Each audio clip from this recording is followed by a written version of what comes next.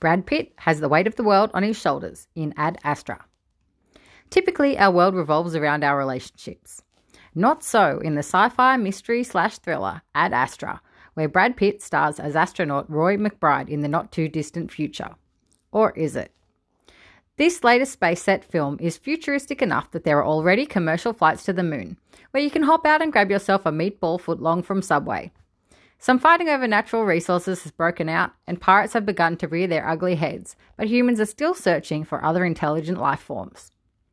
Roy's father Clifford, Tommy Lee Jones, set out decades ago to find them, but never returned from a mission to Neptune. NASA believes that Clifford could still be alive. So in the wake of electrical surges that threaten to destroy all humanity, they want to use Roy to try and elicit a response from him. What starts out as quite an eventful space mission turns into more of a slow crawl towards a fairly foreseeable finish. It's helped along, but not completely saved, by Brad Pitt's reliably solid performance. It's lucky he's easy on the eye, because during the film's 2-hour runtime, he is on screen almost 100% of the time. His character Roy is unusually calm, detached, and guilty of always putting his job before his wife Eve.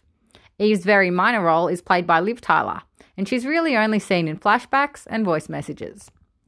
But even someone as at ease in his own company as Roy descends into madness on a lengthy solo journey through space. And you have to applaud director James Gray and the filmmakers, who managed to make a man on his own in the middle of nowhere interesting to watch. The whole of Ad Astra has a glow about it that is both wistful and compelling enough to stop you from walking out of the cinema, but perhaps not quite compelling enough to stop your mind from wandering once or twice. The tone, though, never wanders. Perhaps anchored by the poignant score from Max Richter, even during the action, there is a subdued overtone that echoes Brad Pitt's exceptional yet restrained performance. A performance the film would simply fall apart without. Despite there being early glimpses of it, this is not a tale focused on human destruction or the path humanity is heading down. When all is said and done, the sci-fi plot takes a backseat to the father and son relationship and themes of loneliness and existentialism. The story at the core of Ad Astra could have been told anywhere, but it certainly has higher, more ethereal stakes set among the stars.